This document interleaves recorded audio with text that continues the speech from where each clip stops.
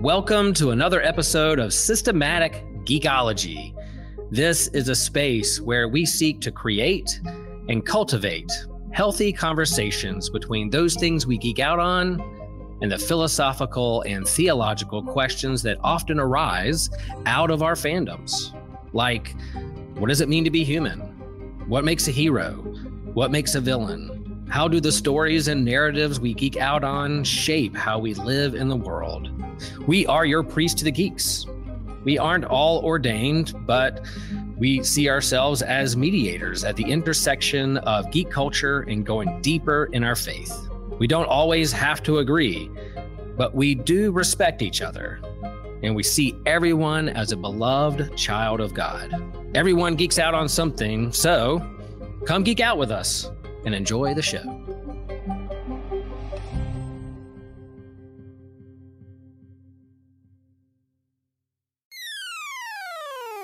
You're listening to an Anazao Ministries podcast. Was Echo worth the wait? What are our thoughts on how Dragon Ball Daima will go? Should we be hyped that solo leveling finally got an anime? We'll be discussing that today and more on our special episode of What's New. We're Systematic Geekology. We are the Priest of the Geeks, and I'm your host, Christian Ashley, with a very special guest, Matthew Winter. How you doing, Matthew? I'm good. Thanks for having me on. Absolutely, man. It's kind of one of the things we wanted to have you on for a while now. Finally got the chance to do it. We're going to get things done today. So for people who don't know who you are, I know a little bit from other things, but I've been one of the people learning a lot today. Like, who are you? What are you into? Like podcasting, other stuff? Like, I've been floating around this circle of people for 2 or 3 years now. Friends of friends, those sorts of things. I was on Whole Church a little bit ago, the last year sometime. I don't remember exactly when. I've done the Brother Matthew podcast, Commuter Christian, the Reconstructed Faith.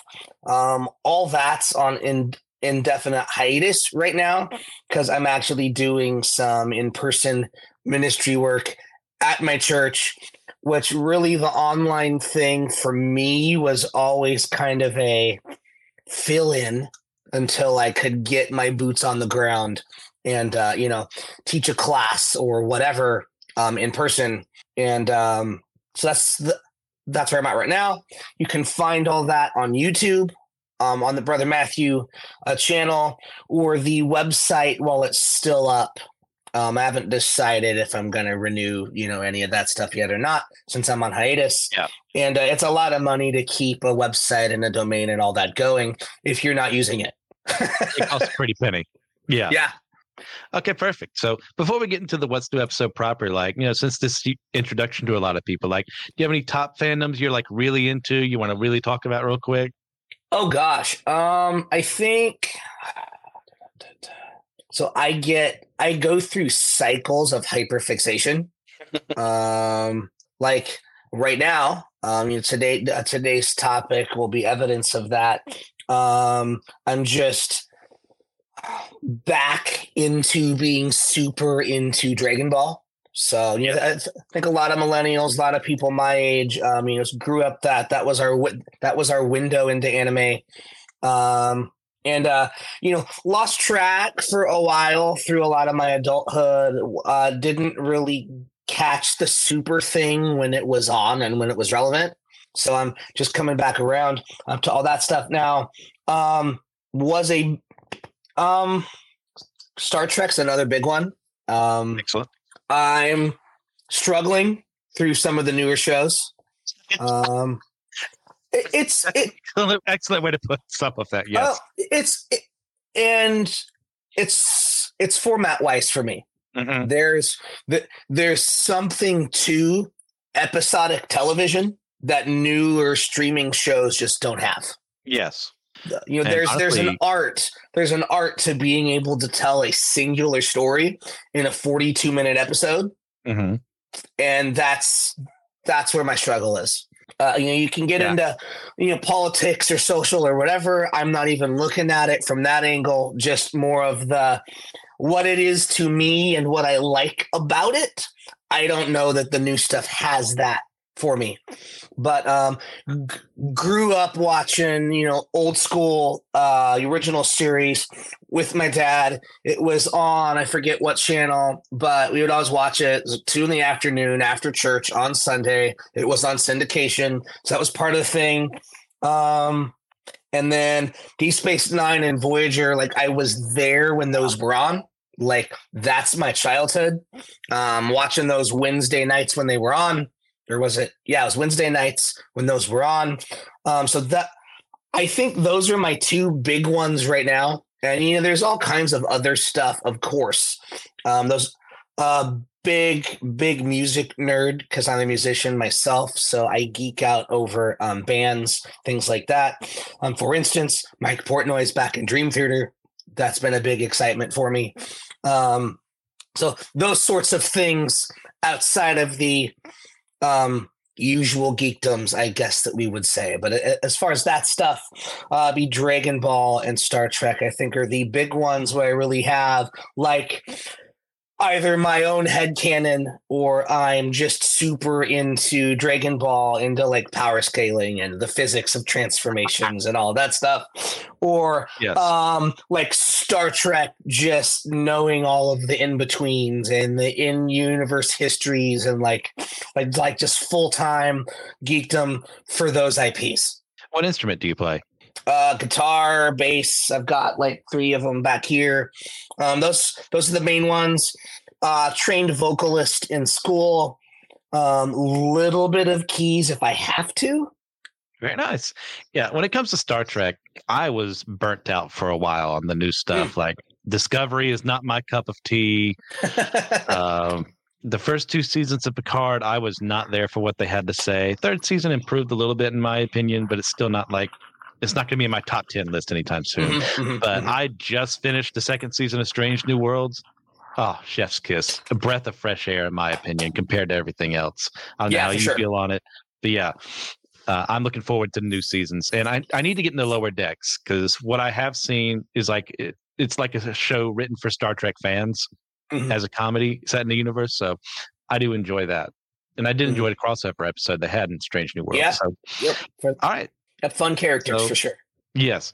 So let's get into the actual What's New conversation. And I'm going to start with our lightning round to cover 2 things real quickly. Since, Matthew, you want to get into that Dragon Ball Daima, we got to get that later on. But first is, as I continue to do, just covering Ultraman Blazar. Have you gotten into Ultraman at all? Are you a kaiju guy at all? I'm aware of Ultraman in some of like the older stuff. I really have. It's not something that I follow super close. Like I know it's out there. Yeah, this one is the newest season. It's actually being dubbed in English. It's the first one they've done in forever. Simul-dubbing when the subtitle releases at the same time as the dub. I'm enjoying that immensely. We have 1 episode away from the finale, and they left us on a heck of a cliffhanger. Like the host, typically how it works in Ultraman is there is a human bonded with the Ultra, and typically the human his character's on screen for about 20 minutes out of the 20 some minutes. And then you see the Ultraman on screen because that saves on money and budget. And they got separated in the last episode. The moon just exploded. Things are getting hyped. I'm really loving this series so much.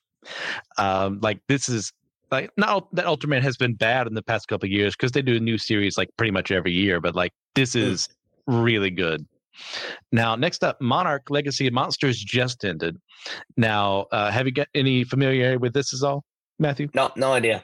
Okay. This one, have you watched any of the new MonsterVerse films with Godzilla, King Kong, and all that? My wife's into some of that, and my brother is really into kaiju. So, like, it's stuff that's on my periphery, but I'm not super into it myself. Just that's time. Fair. Like, a person only has so much time.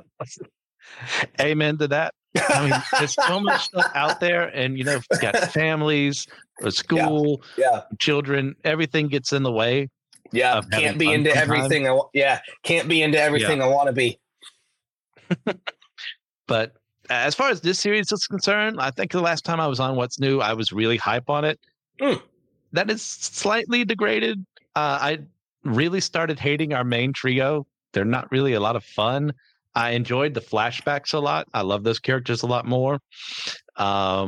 Just our main characters kind of lame after a while, but that there was a very nice converging of the two timelines, we'll say, without spoilers, that ended on a good cliffhanger with the appearance of another fine monster in the universe. So I am interested to see where season 2 could go, but definitely not as big on it as I was before. But with that, I believe we're done with our lightning round. So we're going to move on to our first topic today, which is Echo, the newest part of the MCU, just released on a Disney Plus not too long ago. Matthew, do you have any interest in the MCU at all? Have you been following anything? It's been pretty loose the last little bit. Yes. Was into it quite a bit, like Gen 1, Gen 2. Obviously being my age, I grew up with the X-Men and the Spider-Man and all those cartoons, the Iron Man stuff. Like the early Marvel stuff was great. I'm not as up on what they've been doing episodically as far as making TV shows. It's more cinematic universe for me, less TV shows. That's perfectly fair. As far as me, like the last thing I was really excited about was, No Way Home. Obviously I'm a big Spider-Man guy. There's a reason he's Fantastic. my avatar. It's not like, there's a love letter, all three of those films. Well, different trilogies and duologies, really felt true to their characters. But it's not like I haven't liked the things that have come out recently. It's just shown the wear and tear, in my opinion, of how long can we keep going with this? Should it have ended with Endgame, or should we just do our own separate projects? Echo, on the other hand, is something that ultimately I did enjoy. It's not my favorite thing they've ever done. Like, spoilers for rating and reviewing it, I give it like a 7 out of 10. And for me, that's like, hey, I enjoyed it. I have issues with it, but I'm not going to put it high on any list. It's like how I rate that thing. Rating systems are kind of just whatever the person feels that day anyways. So is what it is. But as far as Echo is concerned, this takes place not too long after the end of Hawkeye, where she, did you watch that? Hawkeye, I don't think so. Okay. Well, to avoid some spoilers for your sake. Again, my wife has seen all that, so. Okay. So she'll appreciate this, is that there's a scene where she has learned that she's kind of been manipulated by the Kingpin this whole time into working for him. So she leaves that life behind and goes back to her old hometown where, as a young girl, she lost her parents her mother in a very devastating car accident that she feels like she's responsible for. Both she and her mother, I believe, if I remember correctly, are both hard of deaf, and she is forced to rely on sign language in order to speak with other people. And she's also became an amputee as a result of that she was later given like some bionics to help move around. And so it's her reconnecting with the roots, and we get some really nice, she is Choctaw by heritage. Some nice introduction of that mythology in here. That was a ton of fun to like research and look into. I really enjoyed seeing that portrayed here, but I mean, it's, in my opinion, just kind of suffers from that whole Disney Plus scenario of too little time building things up. And it feels like things are rushed by the end. There's a good confrontation between her and Wilson Fisk. I do enjoy that. Vincent D'Onofrio has done an amazing, stellar job as a Kingpin. Like, he is a physical threat. He's someone that you don't want to cross. And they set up nicely to where he's going to be going up in the MCU later on. And we do get our nice moment early on where there's a little crossover between her and Daredevil to help set up for that coming up later on. Nice. But yes, which I am, now that I've heard that the writers for Born Again have changed and they're not going to do what they were going to do, which is apparently they were going to kill, goodness gracious, Foggy, and oh my gosh, what is her name? I can't remember her name. I remember the actress, but not her. We'll just say they both were going to die early on in the original script. So it looks like they're changing that. Didn't feel like that would be a nice way to reintroduce them. Karen Page. So I'm looking forward to that. But as far as this series is concerned, do you know anything about Echo, the character, before this? Have you ever heard about her? I don't think so. Okay. So she was introduced in the comics when Brian Bendis was running Daredevil. Okay. And he made her, they kind of align a little bit closely here, except in the MCU, it's Hawkeye kind of gets her on the straight and narrow, but Daredevil's when it does in the comics, it's like, hey, you're working as this kind of assassin for the Kingpin. He's using you, tricking you into thinking that, he didn't harm the people in your life to get you where you are now. So she becomes her own woman, does her own thing. And then later on, she ends up joining when Bendis takes over the Avengers under the Ronin persona that showed up in Hawkeye, that Hawkeye took there, but she was the first one. And kind of working with the new Avengers there. She got kind of pushed out of focus a little bit, especially when the Secret Invasion happened. And most recently in Jason Aaron's Avengers, which has kind of been hit or miss for me, she joined up and took over the Phoenix Force, which was its own thing, but whatever. Comics being comics. Right. But I do enjoy your character overall.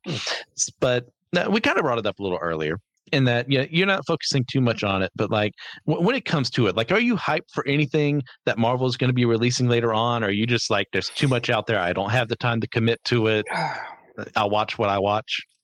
It's one of those things, and even you touched on this briefly.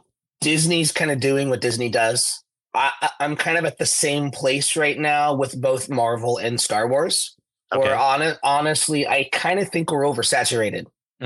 Obviously, Marvel, there's tons of more characters to pull from, and we can always create alternate realities, new backstories, all that stuff, because that's the fun thing with comic books. At the same time, sometimes I feel like stuff should breathe. So, like the only thing, as I felt about Love and Thunder, I kind of want to see like a battle of the gods happen. Yes. with the Olympians and all that stuff. So I don't know if that's on the horizon, but that's something that would definitely pique my interest and get me back on the train for at least taking a peek at Marvel again. Yes. No, that's perfectly fair. The word superhero fatigue has been thrown out and abused way too long. It happened before Endgame. It's going to happen after Endgame. And I do enjoy what Marvel has done for the most part. And there's stuff I'm looking forward to. Like, I'm really looking forward to Deadpool 3. Like, I enjoyed the first two movies. I want to see him crossing over to the Marvel Universe. Like, Hugh Jackman's in there as Wolverine. Yeah. Like, that sounds like a lot of fun.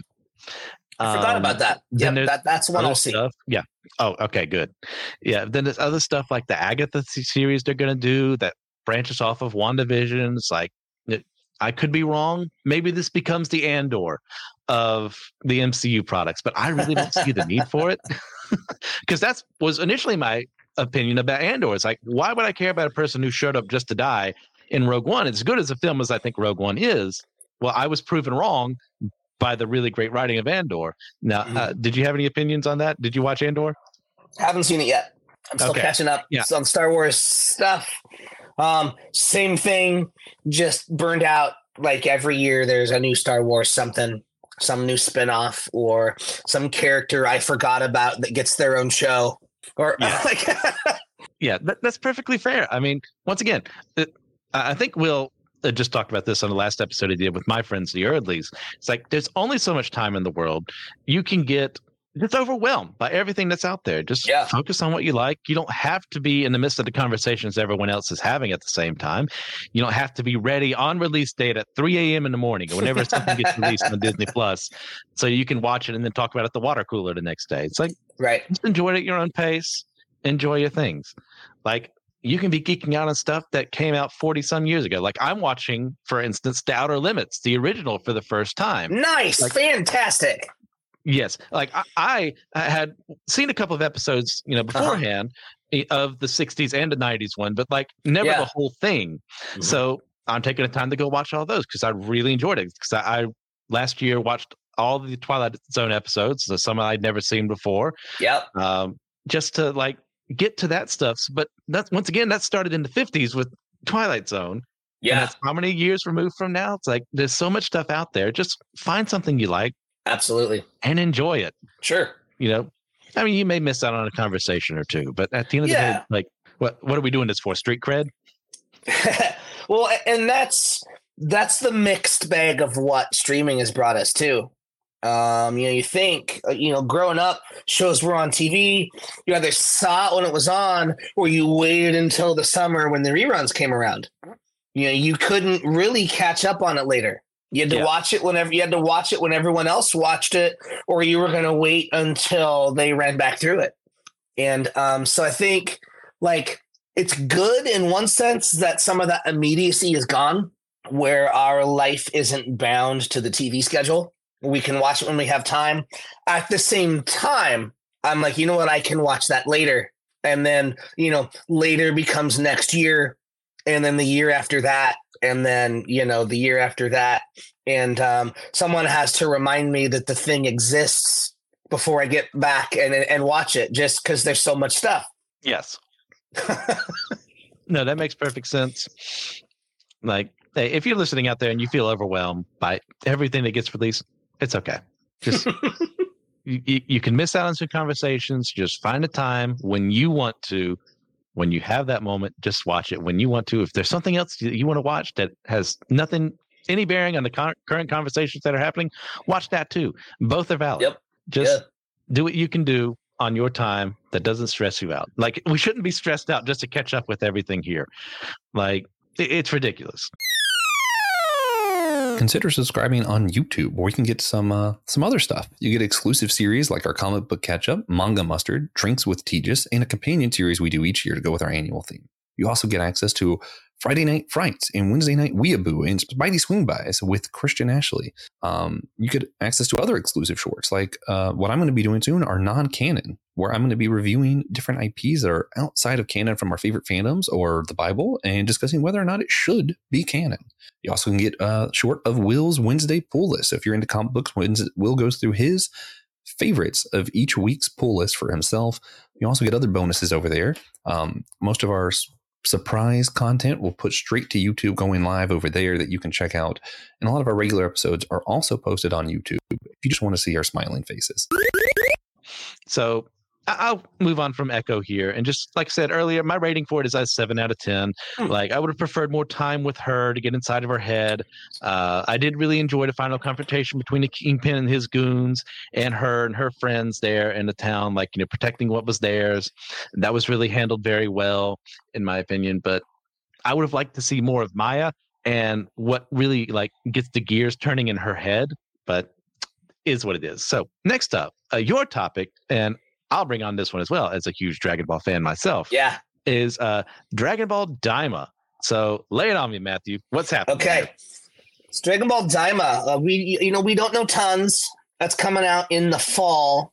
Fandom's pretty split from what I can get temperature reading wise. On the socials, YouTube comments, all that sort of stuff.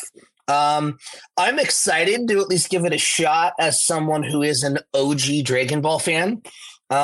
This is the 40th anniversary show, so that's part of it. Because Toriyama first started penning the manga for Dragon Ball in '84, so we're coming up on 40 years. But people are like, what does this mean for Super? Right? Is there more Super? And so that is TV politics there, the whole Super thing. So basically, Fuji TV in Japan, they like long-term contracts, and so we're at a point where there was a long time with Super where the manga was behind the anime. And the anime was actually creating the content, and then they were going back in and filling out the manga with the show. We now have Granola and Moro arcs in the manga, yes. But Shueisha and Fuji have come together, so that's the company that prints Jump, and then Fuji TV that airs the anime. That's maybe one season. Granola and Moro arcs, maybe 52 episodes. And so Fuji wants there to be at least 2 or 3 years worth of content before they put Dragon Ball back on TV, because they do long-term contracts. Right now they're airing the new Digimon reboot in the Dragon Ball slot. And that's supposed to be on for at least another 2 years. So also, Toriyama's very much been in the background for the development of Super. Kind of like creating storyboards, but then it would just get passed off to different writers or whatever. And that's why there's been inconsistencies, even in some of the power scaling and how transformations seem to work. Like, can you use Super Saiyan once you have God Ki? Can't you? Like what? Like, there's so many. And really, this is him grabbing the reins and making the show that he wants to make. He's going to write and script every single episode. So he is fully in control of Daima. So we'll see where that goes. Story-wise, we don't know tons. There was a little trailer released. I think it was last week, maybe the week before that. Seems to be some magic stuff involved, because the pilot name for the show was actually going to be Dragon Ball Magic, rather than Daima. So, because we see Bobbity clips in the trailer. So I don't know if he's back or if it's someone from his school of magery or whatever. But basically, some kind of magic happens. All the Z fighters get shrunk down. The dragon can't undo it. And we know there's an entire story arc involving Goku and Supreme Kai basically trying to get to the root of the conspiracy, why they're all shrunk down, if they can fix it. I'm excited to see that, and also where it takes place timeline-wise. Like, is this in that 10-year gap between the end of the Buu saga and the last episode? Like where is this in the continuity with Super? Are we creating like alternate timeline where like Super goes off this way and Daima goes off this way? It'll be interesting to see canon wise where it all fits. And then I think the big question, at least for me, is this really just going to be Toriyama's take on GT? That's an excellent question. Are we going to get canon Super Saiyan 4? Yes. Okay. So real quick, like I think I've talked about mine before, but I'll go over it again too. Like, how did you get into Dragon Ball? I'm assuming we were around the same time period, like when that was released. But let me actually hear what you have to say before I make a like obviously Toonami was the big thing, but I am old enough to actually remember the Ocean dub on Fox. Ooh. Barely. Like, but like I had the original like orange box Catch the Dragon set of the Ocean dub of the first 3 movies. So like mid 90s is when Dragon Ball actually first hit. And it's interesting. Those early dubs are actually why there are kind of some of the arguments there are in anime fandom over dub versus sub and all of that, because we had to so heavily edit it to make it available for American audiences that dubs were awful in the beginning. Because we had to change stuff to make it basically safe for American TV. Yes. And that's definitely changed now with most anime hitting streaming. We don't have censors. We don't have things like that. Dubs are fine now. They're fantastic. The acting is good. The translations are on point because we're not dealing with censorship. But basically, if anyone's not familiar with the early Dragon Ball dubs, look it up on YouTube. Different voice actors, entirely different dialogue. Not bad, just different. They had to write their own scripts again for American audiences to make it make sense. So, if you ever hear talk about someone rather than dying going to the other dimension, it's from those Ocean dubs. Yeah, or the home for losers. Yeah. Yeah. I was a Toonami kid. Yep. And that's when I was first introduced around the third grade, I think, because I do remember having conversations with some of my peers there, be like, "Oh my gosh, did you see this? Well, I'm going to turn Super Saiyan this week. Or no, actually, it's going to be me." And yeah, all that fun that comes from that, we all one-upsmanship. Yep, we all tried to power up back then. yep. I wanted my hair to change. I wanted to fire the Kamehameha. It just never seemed to happen, no matter how much I wanted it. But yeah, then I kind of grew out of it a little bit, kind of in general, until around 2008, 2009, when I started watching the Abridged series that Team 4-Star did. And that got me back into the fandom again. And I know they'll downplay it, but I'm fairly certain that happened to a lot of other people besides me. And that's the reason why Dragon Ball started getting a little more popular again. Yep. I watched all of Super when it came out, and the movies as well. So I'm caught up with the manga. It seems like you are as well, talking about Moro and everything there. I'm familiar with it. I haven't really taken the time to read it myself. Okay. But, in researching stuff and putting timelines together and all that, just for my own geeky pleasure, I have to at least be aware of all the content that's out there. And the other thing too, I don't think that people give enough credit for continued success and resurgence after the fact is all the video games. That was a huge part of it too.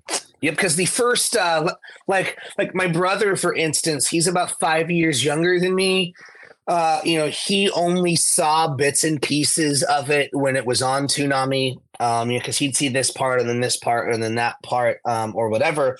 So it wasn't until he played the Budokai games and was actually able to play through the storyline that he actually even understood the story of Dragon Ball through the video games.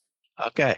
So you mentioned GT as well as like a possible, maybe this Toriyama's take on that idea. Were you a big GT guy when it came out? I'm so mixed with GT. I understand what you just said. Continue. Well, similar thing. So that was like Toriyama was done creating Dragon Ball. Actually, like in his mind, he'd been done for a while, but he kept making content at the behest of Shueisha to continue to create more manga. That was done. Fuji wanted more Dragon Ball anime. So some of the other guys involved in the Dragon Ball room made GT. Toriyama actually has nothing to do with it. So be interesting to see if he's going to make a head nod to that content. And because if people care about canon and continuities and those sorts of things, technically GT is not canon. Yes. So the baby arc I love. Story-wise, I think it really fits in because that is canon, actually. We got that canon in the Super Broly movie with the Saiyans taking over the planet from the Tuffles, renaming it Planet Vegeta, all that. So for GT to bring that out and have a whole story arc that was the revenge of the Tuffles on the Saiyans was good. Yes. I know some people don't like the Omega Shenron thing. I actually like the Dragon arc that all these basic basically random superfluous overuse of the Dragon Balls creating negative energy, and so we have these evil dragons that are the embodiment of those careless wishes. I think that's great. Just from maybe even like an ethical standpoint, if there was something like the Dragon Balls, yes, how should they be used? should it be so flippant, or is there responsibility that comes with, the awareness of their existence? But the rest of GT can go. The Black Dragon Balls, the Black Star Dragon Balls don't make any sense. Where have they been all this time? Why do they scatter across the universe, even though they were made here? And then I think the whole Super 17 thing didn't make any sense either. As far as GT is concerned, there's some hosts here on the show who do really like it. Some don't even know that it exists. I'm one of those. It's okay. I mean, would I take a bullet for it, as being like pure Dragon Ball? Not really. No. As opposed to a Cell Saga or Frieza Saga or something like that. Yeah, I would take, the anime bullet for that. But it's still fun. Like the whole, I agree as well. The whole idea behind, hey, these wishes have distorted the Dragon Balls this much that the negative aspects of them, their overuse, is like, oh, you just keep bringing people back to life. There's no consequence to death or anything like that. Hey, here's some consequences for you. I appreciate that immensely from a storytelling perspective. Yeah. But as far as where we go here, is Daima a reimagining of GT from Toriyama's lens? Could very well be. It doesn't seem like it, because instead of just Goku being wished by Pilaf to be a kid accidentally, it seems like everyone is. Now, you mentioned Babidi being in the trailers. Could this be Bibidi coming back to life somehow? Right. And realizing what happens. He doesn't have Boo anymore, so what does he do? Uses some magic to make them weaker in these more childish forms. I mean, that could be something that happens. Could be some other magical threat that is new to this series that causes this to happen. How Beerus and Whis involved in all of this? Yeah, I'm excited to see more of the magical aspect, because it's only been touched on. For the most part, everyone in all of the universes, they're martial artists, they're key users, whatever. Like Babidi showed up, Boo Saga, we find out there is magic in the Dragon Ball universe. I mean, obviously with Dragon Balls, that's some kind of magical mysticism or whatever, but I mean magic that can be used. You can learn to do magic. Yes. And we haven't really seen a main villain be a magic user. And so how does that stack up against, key manipulation and the normal kinds of abilities that we're used to seeing in Dragon Ball? Yeah, I'm really excited to see where things go from here. I'm also hesitant too. This is something that could easily be messed up, but knowing Toriyama is behind the writing does encourage me a little bit more. Mm-hmm. So, do you have anything else you want to say on this before we move on? It's you really want to get out there. I think for younger fans or more casual fans, go back and watch OG Dragon Ball. Where it started, it was much more pure martial arts. There wasn't the feats were not these universe level breaking things. So it very much came down to their ability in fisticuffs. And I'm actually hoping to see somewhat of a return to that in Daima. We don't know how it's going to affect the power scaling or their abilities. But I would love to see less. Oh, these punches are so powerful that it's, breaking the fabric of the universe, and more just people fighting in more of a traditional sense with some special attacks thrown in, because that's very much how it started. The key manipulation was just they were special attacks. It wasn't the basis of the whole thing. Okay. So considering this hasn't come out yet, let's rate and review our hype for this. Out of 10 or whatever system you prefer. I do 10 because it makes things more broad without being too broad, like a 100 level system. For me, I'll say 9.5 out of 10. That's how hyped I am for this. I'm ready to see new Dragon Ball. It's been so long. We've had a drought. As much as I've been enjoying the manga, I want to see it animated again. Mm-hmm. I want to see what they have in store. How about you, Matthew? Oh, hype is 10 for sure. Okay. My expectations are probably for a 7, just because. Well, like Toriyama's weird and he's goofy. I get it. And if if it is a nod to OG, there's gonna be some out of pocket stuff in there. Yes. Yeah. It just is what it is. It's very much of its time. So my expectations for a 7, with the allowance for myself to be okay with a 5 out of 10. Okay. But the hype, that's fair. The hype is 10. Okay, that is perfectly fine. All right, with that, we'll get to our last conversation today. That'll be on Solo Leveling, which is one of the new anime premiering in this anime season.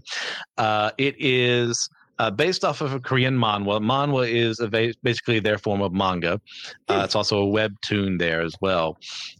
For those of you may be aware of Tower of God. It's also based on a Korean manhwa. Excellent story there as well. I'm way behind on catching up with that, but I do enjoy it. But Solo Leveling I have a weird relationship with it. I'm guessing you may have heard it at best. Probably haven't read it. That one I haven't heard. I've heard of the other one though. Okay. All right. So your central premise is, across the entire world, these gates start opening up, and in them come like these fantasy monsters and stuff like that. But if you come into contact with these gates, some people have the ability to kind of like essentially evolve and gain new abilities and become faster, or be able to use magical tools that they wouldn't be able to use. And they're able to figure out how to use these magic stones inside of them to, make you faster or stronger or smarter or something like that. And the general premises here is that the weakest member of the entire Hunters Guild in South Korea, who's only there because his dad has gone missing, his mother's in the hospital on life support, he's trying to get enough money to keep his sister in school, so he just goes on like these lower ranked missions, just to go in there, work as kind of support, maybe kill a monster if he can, and just take whatever meager things he gets from there to afford his mother's medical bills or keep his sister in school and stuff like that. But in the process of one of these lower level dungeons, through one of these gates, they find an extra level, which they're supposed to go and report back. But because they could make a lot of money off it, the group essentially all votes what most people vote to go inside. And in the process, end up in a place they should not be at the current abilities that they have. And these are 2 episodes in, so not really that much spoilery for anyone who hasn't watched it. Everyone escapes except for him. They either die or escape. And he is essentially sacrificed on this, gains new abilities from the result, that he can actually kind of, this is so stupid. Video game menus kind of show up for him, and he can level up in a way other people can't. But it's called Solo Leveling because he does it by himself. Now, I said I have mixed feelings, a weird relationship with this. I like the ideas that come with this because I've read the entire webtoon. Like, there's only 2 episodes released of the anime so far. I don't know how far they're going to go. I don't think they're going to complete it. But it's Is it 1 for 1? Is there changes between the webtoon and the anime? So far, it's pretty 1-to-1. I have no issues with that. It's more the story as it goes on. It's how people will sometimes rightly say American films are always concerned with the fact that America will save the day. Yes. And, if Godzilla were to attack, America would intervene and stop it.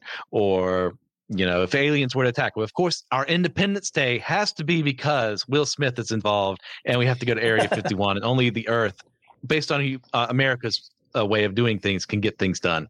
Right. Solo Leveling kind of does that, but it goes very Korean propaganda and not in a very fun way. It's like, if you're not the main character, if you're not someone in Korea, you don't matter. You could be a racist, you could be just someone who isn't a good person generally. So that's something that develops along the way. And also, like I said, the only person who matters is our main character, Sung Jin-woo. And when I say he's the only person that matters, he's the only person that matters. It kind of gets to that Goku extent of there's not even a Vegeta near around who could maybe rival him. Okay. It's him and no one else. And it's him just clowning on people. And there's a certain appeal to that to an extent because, like, you want your main characters to win. You want to imagine yourself in their role, Right. and see them, killing some fools sometimes, or just beating them up, depending on what kind of series you're dealing with here. Yeah. So, in your opinion, Matthew, like, what makes a protagonist interesting for you? As I've gotten older, I'm very much less into one-dimensional protagonists. I kind of almost like the anti-heroes more, or like the chaotic good type. Okay. For me, because I think that's more real, which is a really big reason that I'm into. Another geekdom, didn't mention earlier. Big fan of everything Gundam. Oh yes, because I think they do that well. Who's are the good guys actually good, or the bad guys actually bad? Everyone's a real person with good and bad qualities, and the bad guys have honor, and then there are good guys that are just complete jerks, and all that, or good guys in quotes. That's my style. I like protagonists that aren't necessarily the best person. They're good because they have to be, or yes. They're good for the sake of good, not because they're this pure-hearted whatever, Superman, peace, justice, and the American way kind of nonsense, but they're a real person. But it's fun also to have your Gokus and to have your just oblivious idiot protagonists also. Yeah, this is kind of an unfair question, and I'm the one who made it, so I'm the one calling myself out here. Because there are different things that make a protagonist interesting. Someone like Goku or Luffy from One Piece, they're not the genius in the room. But there's something about them that brings people to them. There's charisma there that comes from the way that they, protect other people, or just fighting other threats out there. It's Goku is not a superhero by any stretch of the imagination. The dub made American Stinky is because they gave him more heroic quotes. That's another dubism there. But for me, most of that's gone in Kai now. But yes, but to me, what makes someone interesting is I have to believe that what they believe in. Mm-hmm. I mean, villain protagonists Death Note. I don't know if you ever watched that before. The general premise is high school kid in Japan sees this notebook fall out of the sky, reads it, finds out it's a death note. If you put someone's name in there, if he knows their name and their face, they die. So he takes the premise and starts changing the world into his own image, killing off criminals and having people kind of worship him and stuff like that. It's as a person who used to be an edgy teenager, that is precisely what I would have done, even with Jesus in my life at that point in time. 100%. And that scares me. Mm-hmm. Because I don't want to be that person anymore. Mm-hmm. But it also intrigues me because it's a what if. What if 18-year-old Christian had been handed the death note like Light is in the series? Mm-hmm. That is interesting. So I typically don't go towards villain protagonists unless that villain protagonist gets what's coming to them in the end. Mm-hmm. So, something like Breaking Bad, I watched the entire thing. I despise Walter White with every fiber of my being, even though at the end he doesn't really get everything he wanted. Because he had multiple opportunities to get away from this, and because of his pride, he wouldn't. So I can't stand when a character does that. But when it comes to our heroes, our classic heroes, I love Superman, I love Spider-Man, because Spider-Man is my favorite character of all time. And what makes him interesting to me is not only the fact that he is filled with this guilt that if I had just stopped this one man, my uncle would still be alive. But it's that he uses that as a motivation, never again. I don't want anyone else's uncle to die or mother to die or what have you. I will do everything in my power, even to my own detriment. And then sometimes I need to do a reevaluation of myself. How am I loving myself when I'm doing this? When I'm protecting the world from a supernatural or a crime or the world's being invaded again? Am I still me? Am I still Peter Parker? That makes a lot of fun to me. Now, someone like Sung Jin Woo in this series, I lose a lot of the cares I give about it. He starts off really good. Like I said, noble goals, keeping your sister in school, wanting to have your mother, her medical bills be paid for.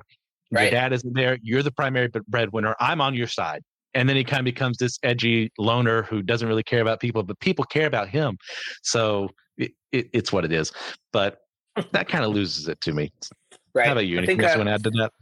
No, like I think a protagonist that you can associate with is important.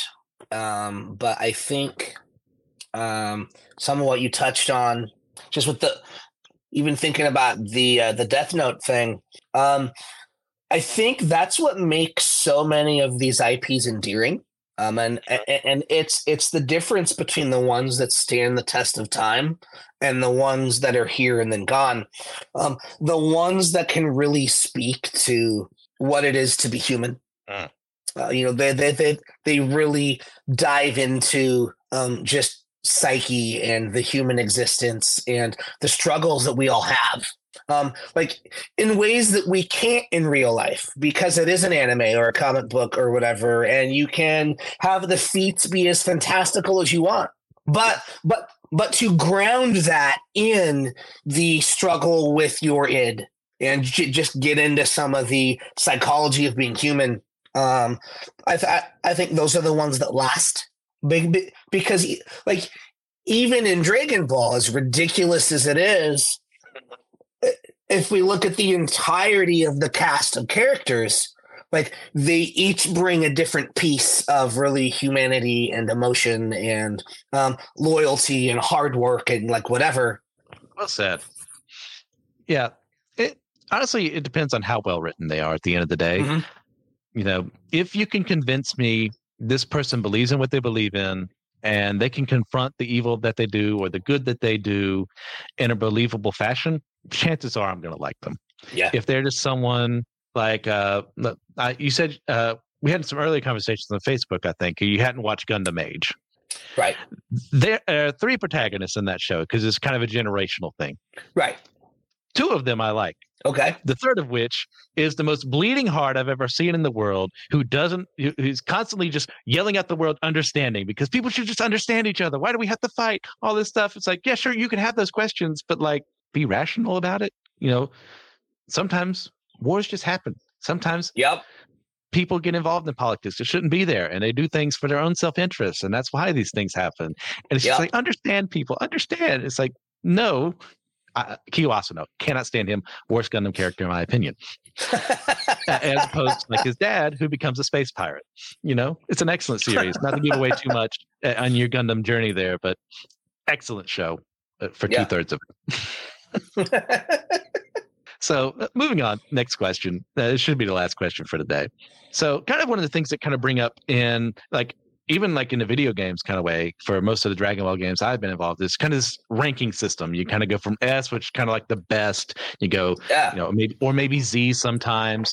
You go A, B, C, D, E, F, right. And F is probably the lowest. Like, and it kind of judges like a character's potential or how important they are to a story. Like, how do we feel about this being used as a way to judge a character's abilities? And should that or shouldn't that be brought into reality in some way, shape, or form? Should we be judging people based on their capabilities? Like tier ranking? Yeah. Oh man, part of me, you know, the arrogant, selfish human part of me, who has, you know, far too much pride and overconfidence in his own abilities, would love for society to be a meritocracy. That, you know, those who are smarter and gooder and all of those things are the ones that do well because it's based on your merit. But you know, the part of me that understands a biblical worldview and understands that, like, at the core, we all miss the mark. None of us are who we could be, who we should be. That's a terrible idea because we're all going to find the flaws in everyone but ourselves. Yes. I completely agree. Like, you know, in my arrogance, I'm always going to think, well, I'm obviously S rank. I'm obviously Z rank, you know, forgetting about the fact that I'm not a go-getter, you know, that I struggle with pride, as evidenced by this statement here, you know, that I'm not as empathetic as I could be to other people. Like, if I'm ranking myself in that, well, obviously, sometimes I'm going to be way lower. Sometimes I might even be an F. Right. More times than I want to admit I'm at that level.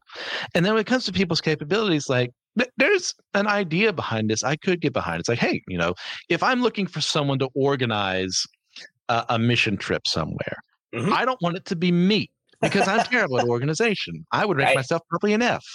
But I want someone who I know is capable of doing that, who would be able to, is there any passports you need to get done? Is there any, who do you need to make contact with in this foreign country here that we would feel safe working with? Like, that's something I want an S-rank person doing that.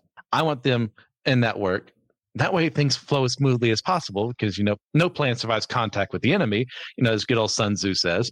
But it's still a lot better than if I were the one in charge. So we are called to judge to an extent, but not in that sense of you can only do this, therefore you're only worthy when you're doing this for me. Right. And that's where it easily could come in that meritocracy you're talking about. Yeah, we're getting, or we get into caste systems, or we get into based on your skill set, you can only have this job. And like even that, that makes me think. Did you have to read The Giver in school? I did not, but I have read it. Yeah, so yes. Even it makes me think of that, where they're assigned jobs just based on, assumed gifts and talents or whatever, and they're trained just to do that job, and that's the life they're allowed to have. Yes. It comes from a place like if humanity were perfectly capable of creating a system where that could work, yeah, it would work. But humans are humans, people are people. Right. And someone's going to bribe someone where they shouldn't be, or someone's going to use blackmail to get where they shouldn't be, or someone's going to outright lie about their capabilities and get where they shouldn't be. Like, it's going to happen because we're flawed human beings working against ourselves if we're what some people are, I would hope, and working with a God who is attempting to speak with us and help us fight ourselves to be better than who we are so we can be who he needs us to be. Yes. The world needs us to be. Mm-hmm. So all let's say, talking about a dumb Korean manhwa that I do enjoy ultimately. We got to a really good conversation there about that. Yep. So I'll end it there for that. As far as rating and reviewing Solo Leveling goes, as far as enjoyment is concerned, this is like a 9 out of 10 for me. Like I look forward to every chapter, every webtoon that released.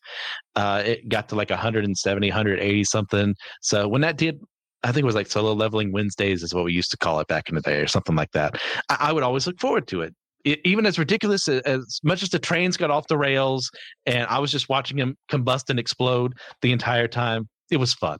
Now, as far as the actual plot, I'd probably give it a 7.5 out of 10. It's still worth your time if you're out there. You want to get into a new anime that's coming out this season. I wouldn't say never watch this. Just know what you're getting into. But with that all, which of these topics today, Matthew, would you recommend as your top one of the day? I mean, oh gosh, for me, obviously, probably Daima. That's my wheelhouse. That's what I'm aware of. And, I'm hoping that we do get a throwback to kind of the OG style. I don't think we will, but that's what I would like to see. Okay. Yeah, I'll second that. Like, out of the things discussed here, like, I'm ready for some more Dragon Ball in my life. Even though we're not covering the arcs I would have liked to have seen in the manga, with Granola and Moro and all that. But that's a fight. That's fine. This is what they want to do. It's what Toriyama wants to do. I want to see what he has in store. Maybe it flops. Maybe it's the greatest thing we've gotten, since OG. We shall see. I'm ready for it. So, guys, thank you all for listening today. We really do appreciate on YouTube. If you can do us a favor, just like, subscribe, share the episodes. Really enjoy that. If you're listening to this on a podcast, continue to share the episodes with your friends, perhaps a cousin, as TJ would like to say, if you would listen to the show. Now, we do like to take time out of the day to thank those who've been helping us, and just a handful of people who've done so, who are members of our Patreon or Captivate. Aaron Hardy, Daniel Sigmund, Trip Fuller, and James Barrett. You guys are the best. Really enjoy what you do, but remember, we are all a chosen people, a geekdom of priests.